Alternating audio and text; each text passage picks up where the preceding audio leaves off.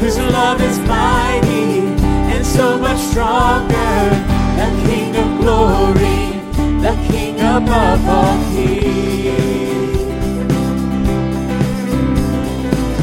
who shakes the whole earth with holy thunder and leaves us breathless in awe and wonder, the King of glory, the King above all kings. This is amazing grace. This is unfailing love, that you would take my place, that you would bear my cross. You laid down your life, that I would be set free. Oh, Jesus, I sing for all that you've done for me.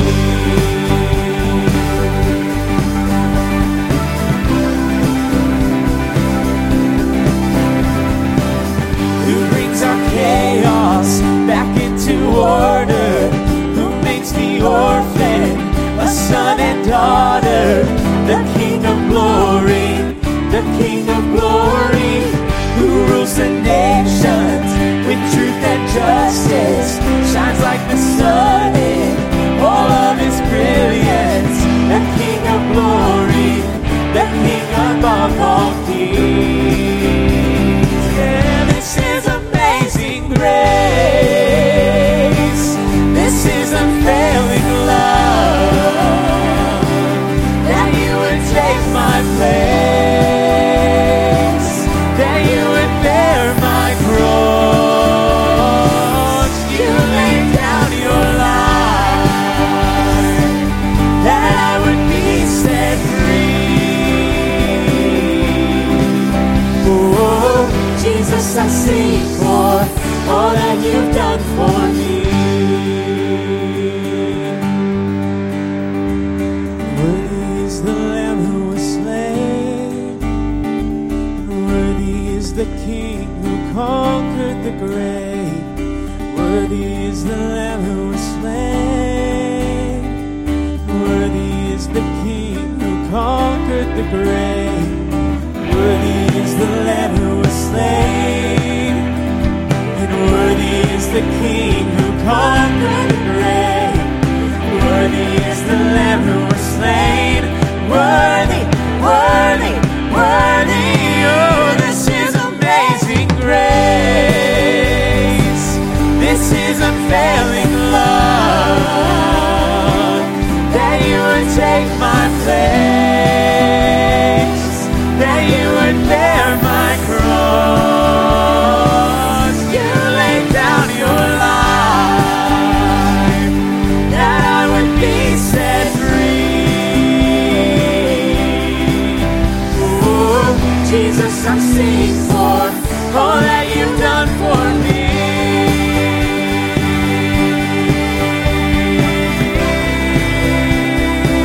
All that you've done for me.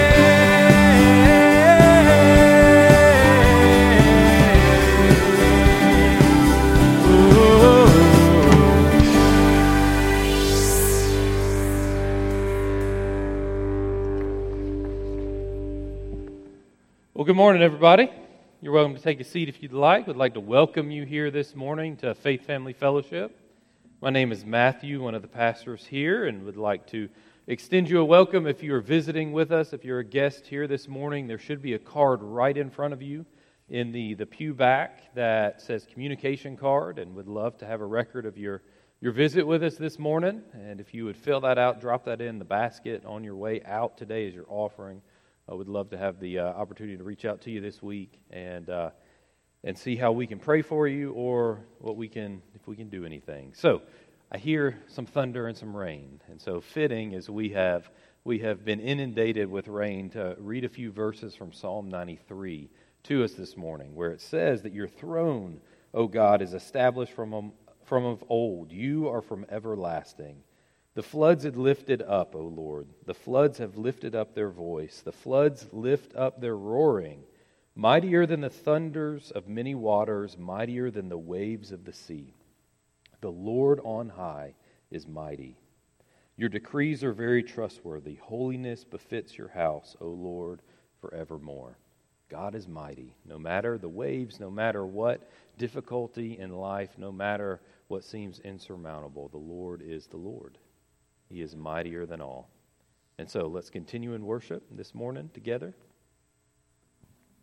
Amen. Let's stand together as we continue to worship.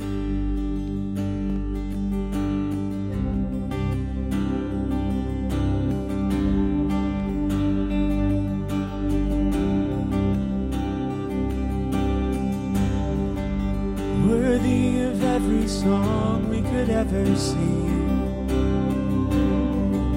worthy of all the praise we could ever bring,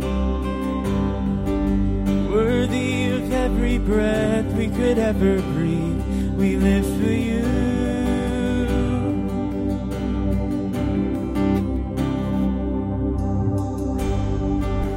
Jesus, the name above every other name. Jesus, the only one who could ever save. Worthy of every breath we could ever breathe. We live for you. We live for you. Holy, there is no one like you. There is none beside you. Open up my eyes in wonder and show me who you are and fill me with your heart and lead me in your love to those around me.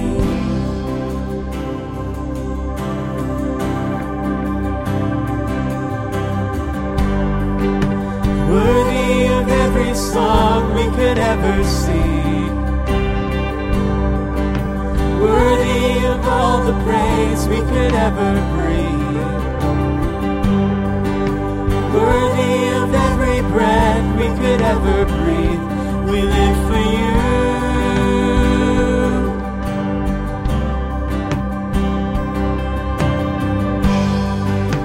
Jesus, the name above every other name. Jesus, the only one who could ever save. Worthy of every breath we could ever bring. We live for you. Oh, we live for you. Holy, there is no one like you. There is none beside you. Open up my eyes in wonder and show me who you are and fill me with your heart and lead me in your love to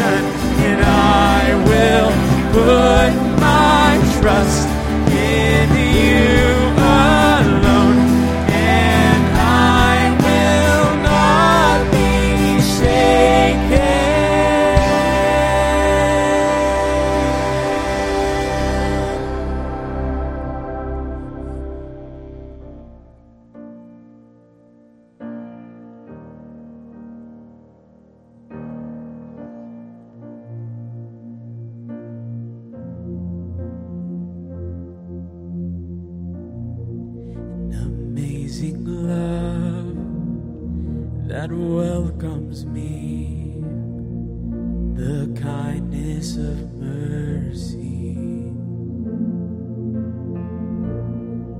that bought with blood wholeheartedly my soul undeserving. God, you're so good. God, you're so good. God, you're so good. You're so good to me. Behold the cross, age to age, and hour by hour. The dead are raised, the sinners saved, the work of your power. God, You're so good. God, you're so good. God, you're so good. You're so good to me. God, you're so good. God, you're so good. And God, you're so good. You're so good to me. And I am blessed, I am called, I am healed, I am whole, I am saved in Jesus' name. And highly favored, anointed, filled with your power for the glory of Jesus' name. I am blessed, I am called, I am healed, I am whole, I am saved in Jesus' name. And highly favored, anointed, filled with your power for the glory of Jesus' name.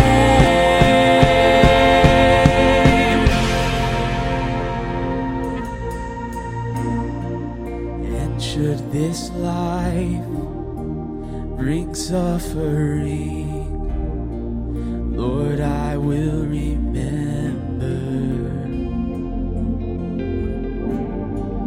what Calvary has bought for me, both now and forever.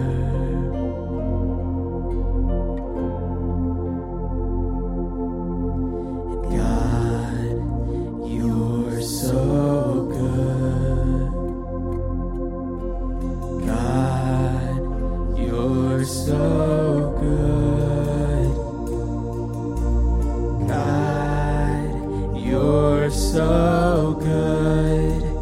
You're so good to me. And God, you're so good. God, you're so good. And God, you're so good. You're so good to me. God, you're so good.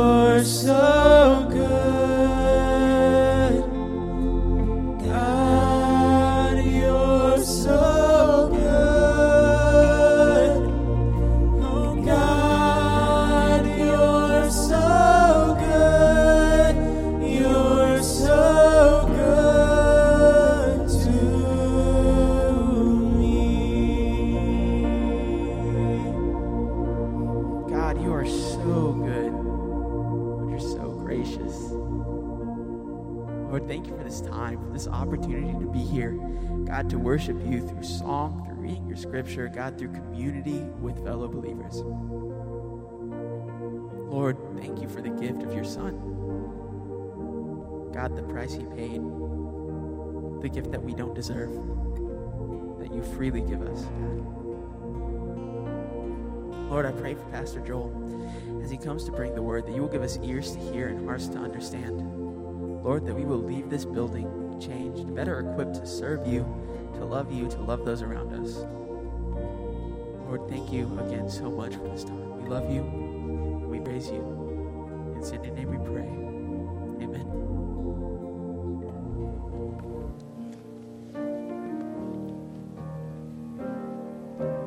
Amen. It's good to see you this morning. I certainly missed being with you last Sunday while we were away, but are certainly glad to be back with you today.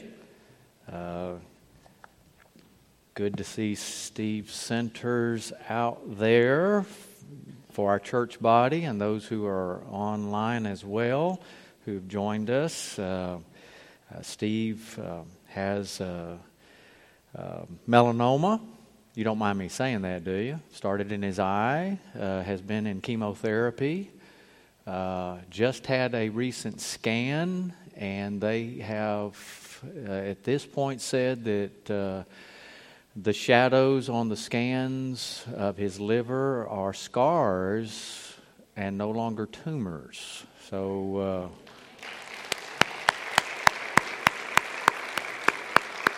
amen. We celebrate every day God gives you, dear brother, as we do each other, and just see the hand of God at work, and kind of exciting to see that. Appreciate the worship team, Alex, for leading the month of July. Josh said I needed a break, and so he's going to be gone next Sunday for his mother's birthday, and we are delighted that you're able to do that as well. I want to thank all of you who helped make last Wednesday night with our children such a good success. I will say this, you parents should not allow the pastor to be around your children. Man, did we just had too much fun, okay? It was a good time had by all. It was around a great Bible lesson, and actually, if you'll come back tonight, we're going to refer back to it, and I want you to be here tonight if you can, because I've got a question I want to ask you about the story that we studied this past week, and you're going to need to bring all your fingers and toes with you. Okay, you can kind of maybe think about what I'm going to ask you.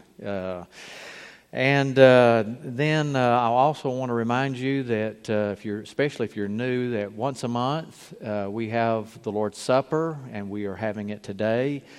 We do have the prepackaged communion elements that are on the tables in the back and upstairs. If you haven't picked up one, and as a born-again believer, you want to participate in this would probably be a good time to go ahead and go pick up one. I'll give you permission to do that. And I want to make one more announcement. Even the elders don't know about this, but since I'm the one who preaches in the pulpit, as I've worked on the message this week, or for this week and then 2 weeks ago, the word repentance is in our text of Scripture, and I have thought we should talk about repentance. What does it mean? How do we repent? How do we know when we've repented? Can we repent and then fail in that area of repentance? And I thought, who should be the one to do this? Well, obviously the best teacher is the Holy Spirit. Second best teacher that I know on repentance is Dr. Ab Abercrombie. So I've asked him if he'll preach next Sunday on repentance, and I want to be here because he does such an excellent job dealing with the subject matter. So look forward to him being here. He and his wife Karen, as you know, are biblical counselors. We have an office for them in our building that's right behind us. Please, if you are in need of biblical counseling, they are available for you. But particularly as we reach out to the community and the unbelieving world, let's not forget that they are here as servants of the Lord. So look forward to next Sunday. And I'm not trying to get out of preaching. I'm trying to hopefully give you the best that I know of around repentance. This morning, we're in the final words of 2 Peter chapter, 2 Peter, and we're in chapter 3, and we started 2 weeks ago with one of 4 final words. We're going to pick up the second final word in this passage. And it's in chapter 3 of 2 Peter, verses 14 through 18. And I want to read that text, all of it, and then we'll have a word of prayer again. Beginning in verse 14, Therefore, beloved, since you are waiting for these, we're talking about the return of the Lord and the renewal of all things, a new heaven and a new earth. Since you're waiting for these things, this is what you and I are to be doing. Be diligent to be found by Him without spot or blemish, living holy lives. And no matter what's going on around you, what does He say? And at peace. We dealt with that a couple of weeks ago. Now, today, we will start in verse 15. And it says, And count the patience of our Lord as salvation, just as our beloved brother Paul also wrote to you according to the wisdom given him, as he does in all his letters when he speaks in them of these matters. There are some things in them that are hard to understand, which the ignorant and unstable twist to their own destruction, as they do other scriptures. You, therefore, beloved, knowing this beforehand, take care that you're not carried away with the error of lawless people and lose your own stability. But grow in the grace and the knowledge of our Lord and Savior Jesus Christ. To Him be the glory both now and to the day of eternity. Amen and amen. May the Lord bless the reading of His Word. And Father, Your Word is like life to our souls. When the Holy Spirit is welcomed by us to make application in our lives, and Lord, it is combined with faith and obedience, Lord, it breathes new life into us. For Lord, we recognize that we're like branches that apart from the vine we die. But we have been engrafted into Christ by grace through faith. And as we abide in Christ, Lord, we experience His life. Apart from Him, there is nothing good of eternal consequence that we can accomplish. But when we are abiding in Christ, we bear forth much fruit. And so, Father, we ask You to help us in whatever the assignment is, to be found in Christ, dependent on Christ, yielded to Christ, surrendered to Him and His life and His Word being a part of who we are, so that the Holy Spirit would bring forth fruit through us. We pray this blessing for our church, but not only our church, but the Church of Jesus Christ around the world. As the gospel is preached, we pray for our missionaries that this day, that they might know Your abiding presence in such a real way that they know they're part of the bigger community of believers around the world. We pray this in Jesus' name. Amen and amen. So basically have three simple little points I want to bring to you this morning. And we're talking about being mindful. That is, keep it in your mind. Be alert, be aware, be awakened to what's going on. Be awakened to our salvation is the first thing we'll talk about. And the second is be mindful of Scripture and its role in your life, my life. And then be mindful of, this may not be the best word to use, striving, because we're reminded to quit striving and to trust. But what I mean by that is keep reaching for. Our word here in the text is to reach. I want you to be exhorted to keep reaching for what Christ has in store for you, for His church, and for the world through God's great salvation. So, first point in verse 15 is being mindful of salvation. And look again at the simplicity of the words. And count the patience of our Lord as salvation. It's just a simple little statement. Think about it this way. Put it in your mind this way. And you have to remember the context in which Peter is speaking is false teachers, right? He's warning against false teachers. And in particular, those who are saying, well, the Lord's not coming back. Things are going to continue as they always have. And you don't have to worry about things. There's not going to be an accounting that's going to take place. You don't have to worry about a judgment that's to come. There's really not a hell to worry about.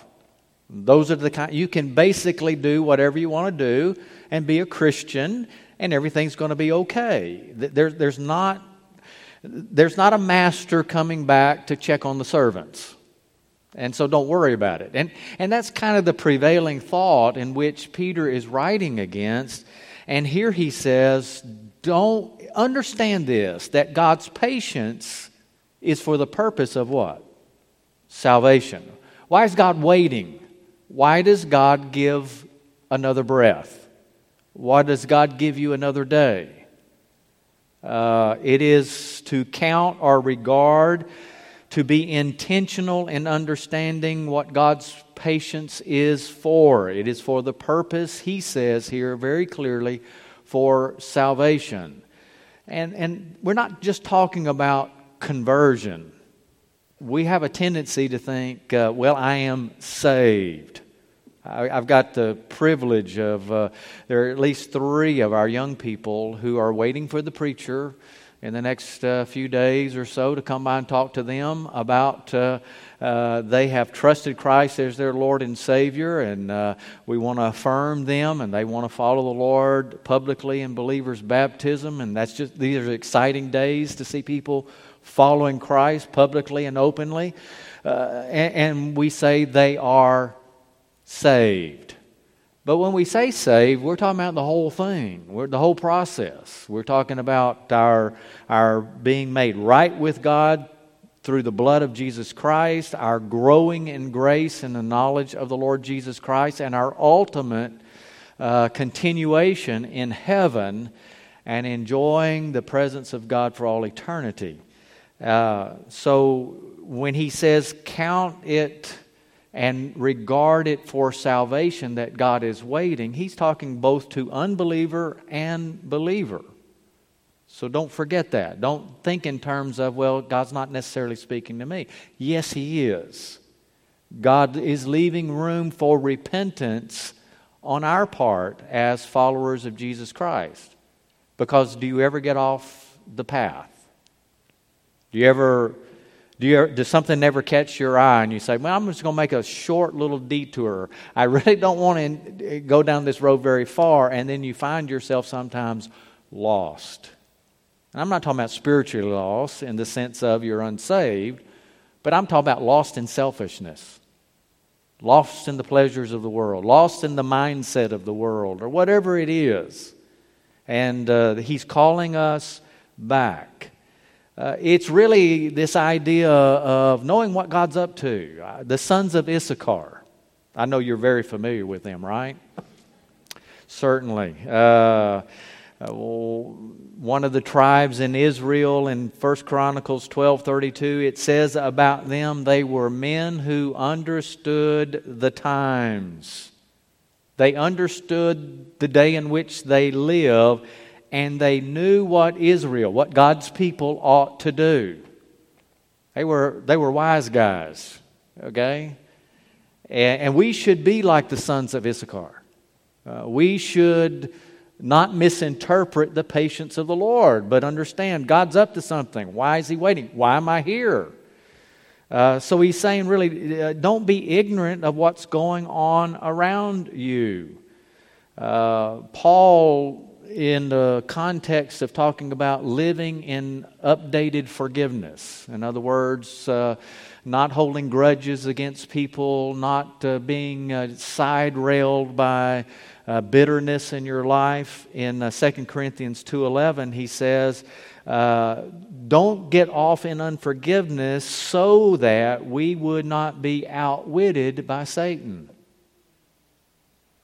You and I can be easily outwitted by Satan, not understanding what's going on around us, getting off into other things. For we, he says, are not ignorant of his designs. He's like a roaring lion, walking about, seeking someone to devour. We sang a song about maybe if we have troubles in life, and the answer is we will have troubles if you live long enough.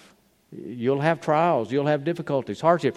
What do you and I do when things seem to be falling apart? What about our country right now?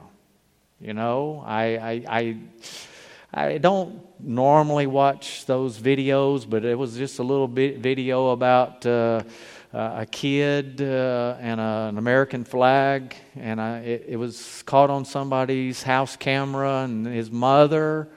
And he looked like he was about 10, 11 years of age, and they're riding their bicycles, and he stops.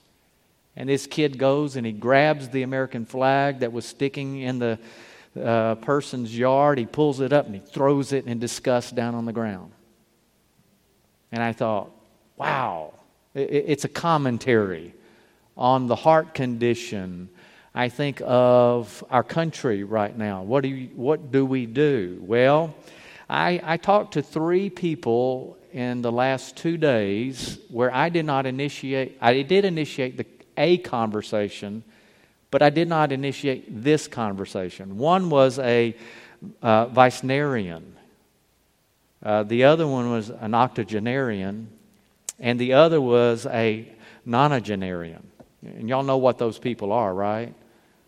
Well, I knew what an octogenarian was. That's somebody who's in their 80s, okay? Well, a Weisnerian is somebody who's in their 20s. You didn't know that, did you? That's why they're so full of vice. And no, I'm kidding. It was a 20-year-old I ran into and started a conversation with, and the nonagenarian is somebody who's in their 90s. So I was talking with people on a different scale, and they brought up to me the trouble that our country is in. And they started discussing it. And the 20-year-old, he was 2 sheets to the wind at the time, and in the conversation he found out that I was a pastor. And he asked me the question. He says, what are we going to do? And I said, I don't know. What do you think we should do? And this was his response. He's in his 20s. He said, only God can save us. And in the conversation with the 80-year-old, we're talking about his family, and he's talking about the trouble that his family's in, and his kids and his grandkids, and how they're disregarding the truth of God's Word. And he looked at me and he says, what am I supposed to do? What are we going to do? And before I could give an answer, he said, I know the answer to that. Only God can save us. And of course, the 90-year-old is my mother. And we were in discussion yesterday, and And she kept asking me the question, why does God continue to leave me here at 97 years of age? And in our discussion, she responded, I know what you're going to tell me. You're going to tell me that I'm here because God is mighty to save. And my friends, that's exactly what we're being reminded of here in Peter. And it's something that we forget. And we easily forget it when the pressure comes in or when the trials come, when things are falling apart around us, when no one that we talk to seems to want to talk about spiritual things. And by the way, I never thought this 20-year-old would want to talk about spiritual things, but he did. You just never know when the opportunities are going to arise where we can say, God is mighty to save. Remember, he says, count the patience of the Lord as salvation. So why does God let things continue to go on like they are going? The patience of the Lord is for the purpose of salvation. I don't know how many times I would go 10, 20, 30 years ago up to somebody and I would talk to them about the Lord, and this is what they would say. Oh, I'm saved. I made a decision at church when I was a little kid. I know that I'm saved. I'm going to heaven. I go up to those same type people today who were raised in church, who were part of Vacation Bible School, were baptized, said I was going to heaven, and this is what they say to me: I no longer believe in God. And that's a bad thing, right? But we're all that way when we're born. We're all just like that. And we need to be born again. The good news is at least they know what now? They're not living under a false assumption that they've really been born again. At least they're coming out and saying, I don't believe. I'm not going to heaven. I don't believe in a heaven. Well, you know what I'm reminded of? The Word of God is like a hammer. I don't know if you've ever hit your thumb or finger with a hammer. I like that. Can I tell you, if you've ever been hammering and you've hit your thumb with a hammer, you know what? You know you've been hit with a hammer. And if God's Word is like a hammer, what are we supposed to do with the unbelieving world? Hammer them. I like it.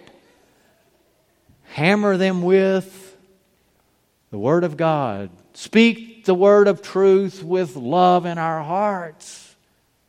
You see, I was a rebellious child. I was a rebellious teenager. And I look back on it. Mom and Dad could look back on it and think there's no hope. But where's the hope? Christ is the hope. He is mighty to save. Our job is just to simply share Him. You see, that's why we're exhorted back in verse 14. We looked at it 2 weeks ago. To live lives that are without spot and without blemish. Knowing what Peter reminded us of or told us in the first letter that Peter wrote. Back in 1 Peter chapter 3 and verse 13, he says, but you are to honor Christ in your heart. In your hearts honor Christ the Lord as holy, always being prepared to make a defense to anyone who asks you a reason for the hope that is in you. And he didn't say, and I know I said hammer. That sounds really hard. But notice what God says. Yet do it with gentleness and respect. Speak the truth. Do it in love. Share with them the Word of God. You and I aren't the hammer. The Word of God is the hammer. And our job is to share that without apology to an unbelieving world. And they will engage you. That's one of the things I have found out about this new unbelieving generation, is they will engage you in conversation. They will. Whereas before, they would cut off conversation by saying, oh, I've been saved and baptized. Thank you, bye. And they don't do that anymore. And I know, we wish they could all say that and it be true, but if it wasn't true, isn't it good to know that they no longer believe a lie?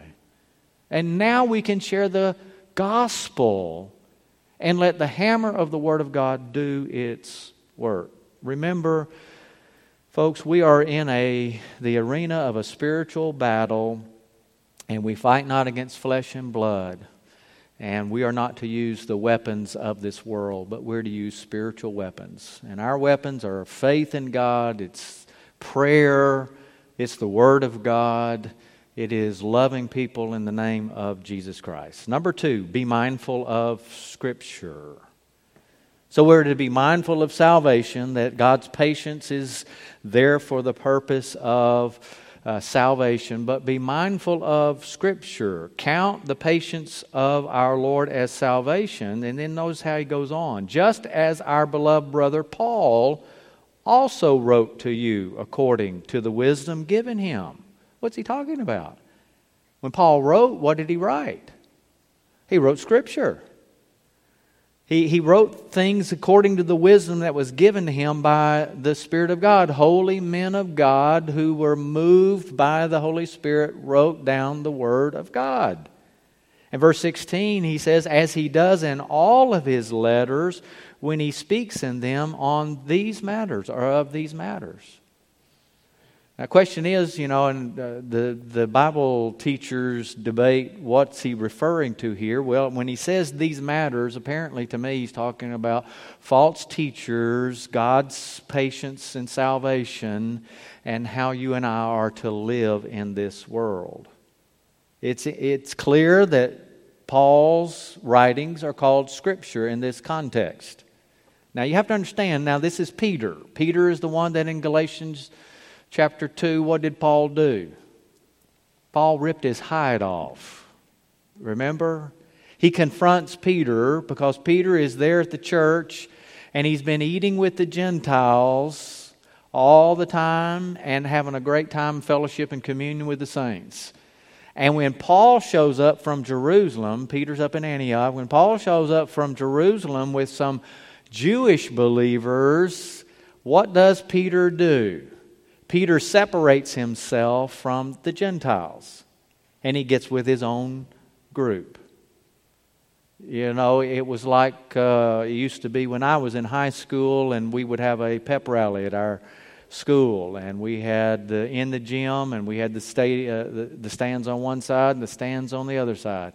And invariably it was one ethnic group on one side and another ethnic group on the other side. As much as we strove to be in union with one another and fought racism as much as we could in those days, we would just do that. Peter does the same thing. And Paul says, you're wrong. God says we're wrong when we do that. Okay? And this is Peter. And now Peter is writing back about this guy who has already just chastised him. And what does he say about Paul's writings? They're Scripture.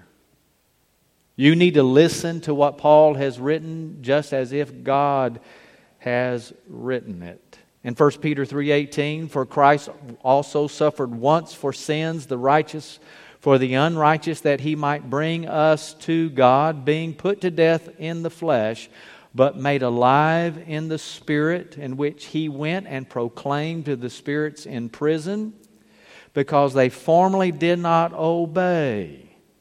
When?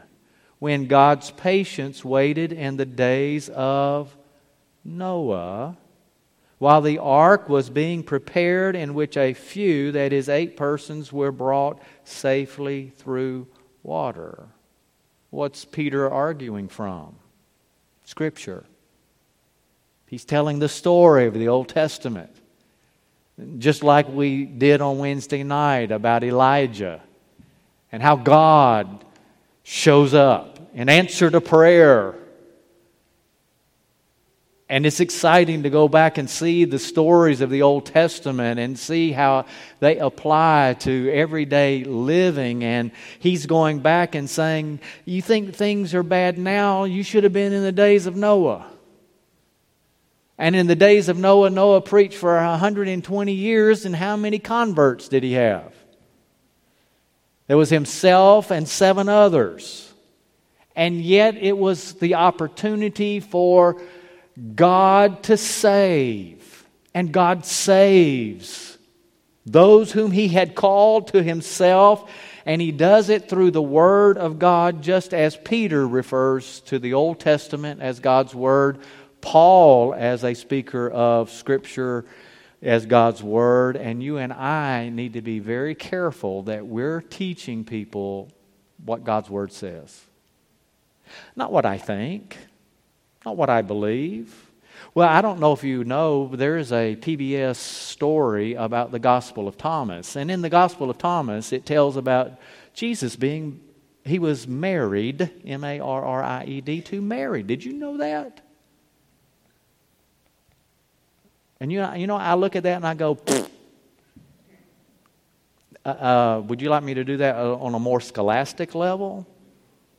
When I look at that, I know that it is a falsehood. The early church rejected those writings, which, by the way, it was written somewhere 3rd, 4th century A.D., not during the time when the Gospels were written. And yet, there's a whole world of people out there who are saying, I no longer believe the Bible is true because PBS says, or the scientist says, or the scholar says, and you and I back off. And yet we have a hammer. We have a sword. We have a Word of God that comes, and in God, in just a few words, He speaks the world into being. And we forget the power of the Word of God, and so we don't share it. And Peter's reminding us here, be mindful of the Scripture. Know it for yourself and share it with others. It has great power.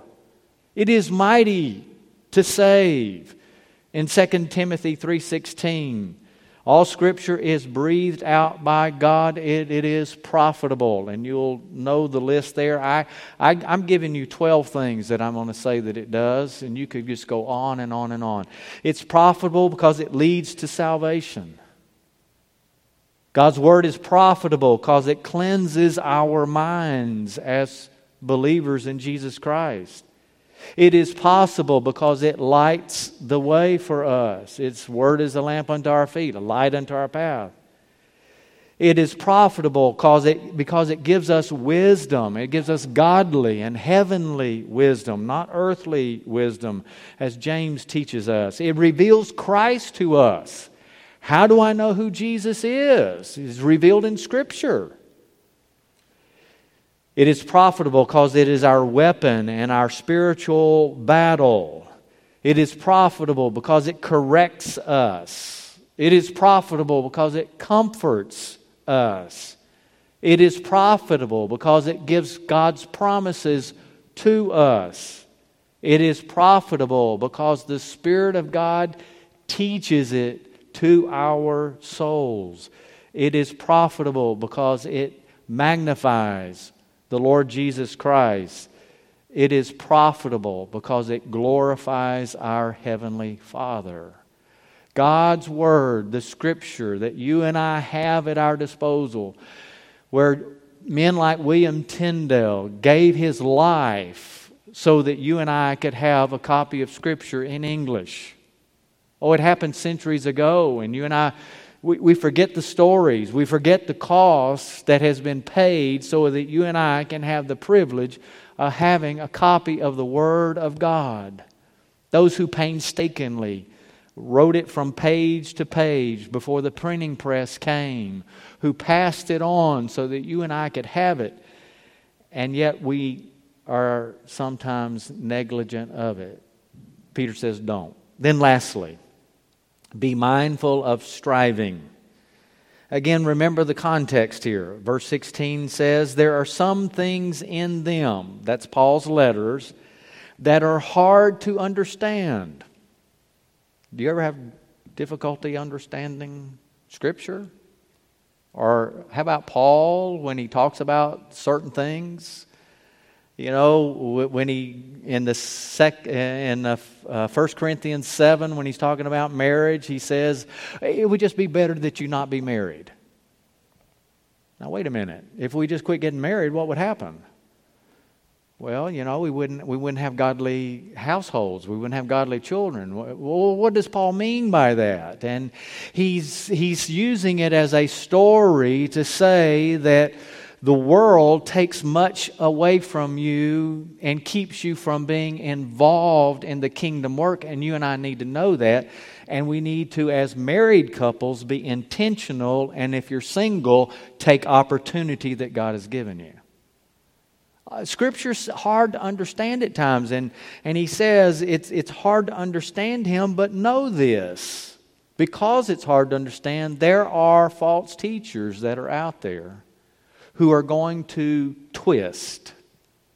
The word twist means to pervert, to make it used for that purpose for which it is not used. I mentioned a hammer earlier. And I'm holding an iPhone 11 in my hand, and there's a nail up here, and I want to put that nail in, and man, wouldn't it be a great thing to use it for that? Kids? No, it wouldn't. That'd be crazy. It does not make a good hammer. That would be using it for a purpose for which it was not intended. And so it is. If we are listening to the false teachers, they're twisting the truth of God's Word and making us think it says something when it really doesn't say that. But be clear about the reason why God is reminding us to keep on reaching out. Keep on reaching out. Because verse 9, and we looked at a few weeks ago of chapter 3, the Lord is not slow to fulfill His promise, as some count slowness, but He is patient toward you, not wishing that any should perish, but that all should reach. And that word means to make movement from one place or position to another. Make progress toward repentance. So you see, we need to repent. We need to turn. We need to change our minds constantly, regularly, coming back to what God says, getting about the purpose for which God has given us. Why did I have... Now, granted, the conversation with my mother was an easy conversation to start. But why did I have 2 other conversations in 2 days with people about Christ? Well, that's why I'm here. You say, well, you're a preacher. No, that's not a part of my... I'm a Christian. I'm to be a witness. We're all to be witnesses unto the world about who Jesus is. So we're to be mindful. Remember what Jesus said in the Garden of Gethsemane? After He had gone to pray, He said, pray for me, remember? And then He comes back, and what does He find the disciples doing? Sleeping. Unaware of what's going on. Unaware that this is the most monumental moment in history. They're totally unaware of it. Jesus says to them again, verse 41 of Matthew 26, watch and pray. Watch and pray. Again in Luke chapter 21, verse 34, but watch yourselves, lest your hearts be weighed down with dissipation. That is, things that just spread you out so thin that you're useless, and drunkenness, and the cares of life. And that day, the day of the Lord's return, that it would come upon you suddenly like a trap. So what are we to do? We're to return unto the Lord. All of us. That's why we come to the Lord's table. Remember, if you've had a bath, as Jesus was instituting the Lord's Supper, he said to Peter, I'm going to wash your feet. Peter says no. If you've had a bath, you don't need to be bathed again. That is, if you're saved, you don't need to be saved again. But you know what you do? You need to have your feet cleansed. And that's why we do this over and over and over again. Is to remind us, I need to confess my sin. I need to repent of my rebellious, disobedient heart. And I need to return to the Lord in full faith and trust in Him. And then I need to obey Him. And so it will be that we need to come to that table just like that. We're going to give a public invitation. And it may be that you can do this at your seat. It may be that you need to come to the altar and pray. If Christ has spoken to you about becoming His child today, we invite you to come. Pastor Matthew is here with me at the front, and we would welcome you to come and follow the Lord. If you're looking for a church home, we also invite you to come. But let's stand together and have a word of prayer before we sing and encourage to respond to Christ. And oh, Father, we do come thanking you for the precious gift of your salvation, the eternal life that you offer freely through Christ our Lord. But you require that we come with repentant hearts. You require that we believe on the Lord Jesus Christ, and that we express that in faith that is obedience unto you. And so, Lord, we come to this time where both the unredeemed and those who have been redeemed will come to the Lord, to come for salvation, to come for restoration, as we are restored through the blood of Jesus Christ. In His name we pray. Amen. Would you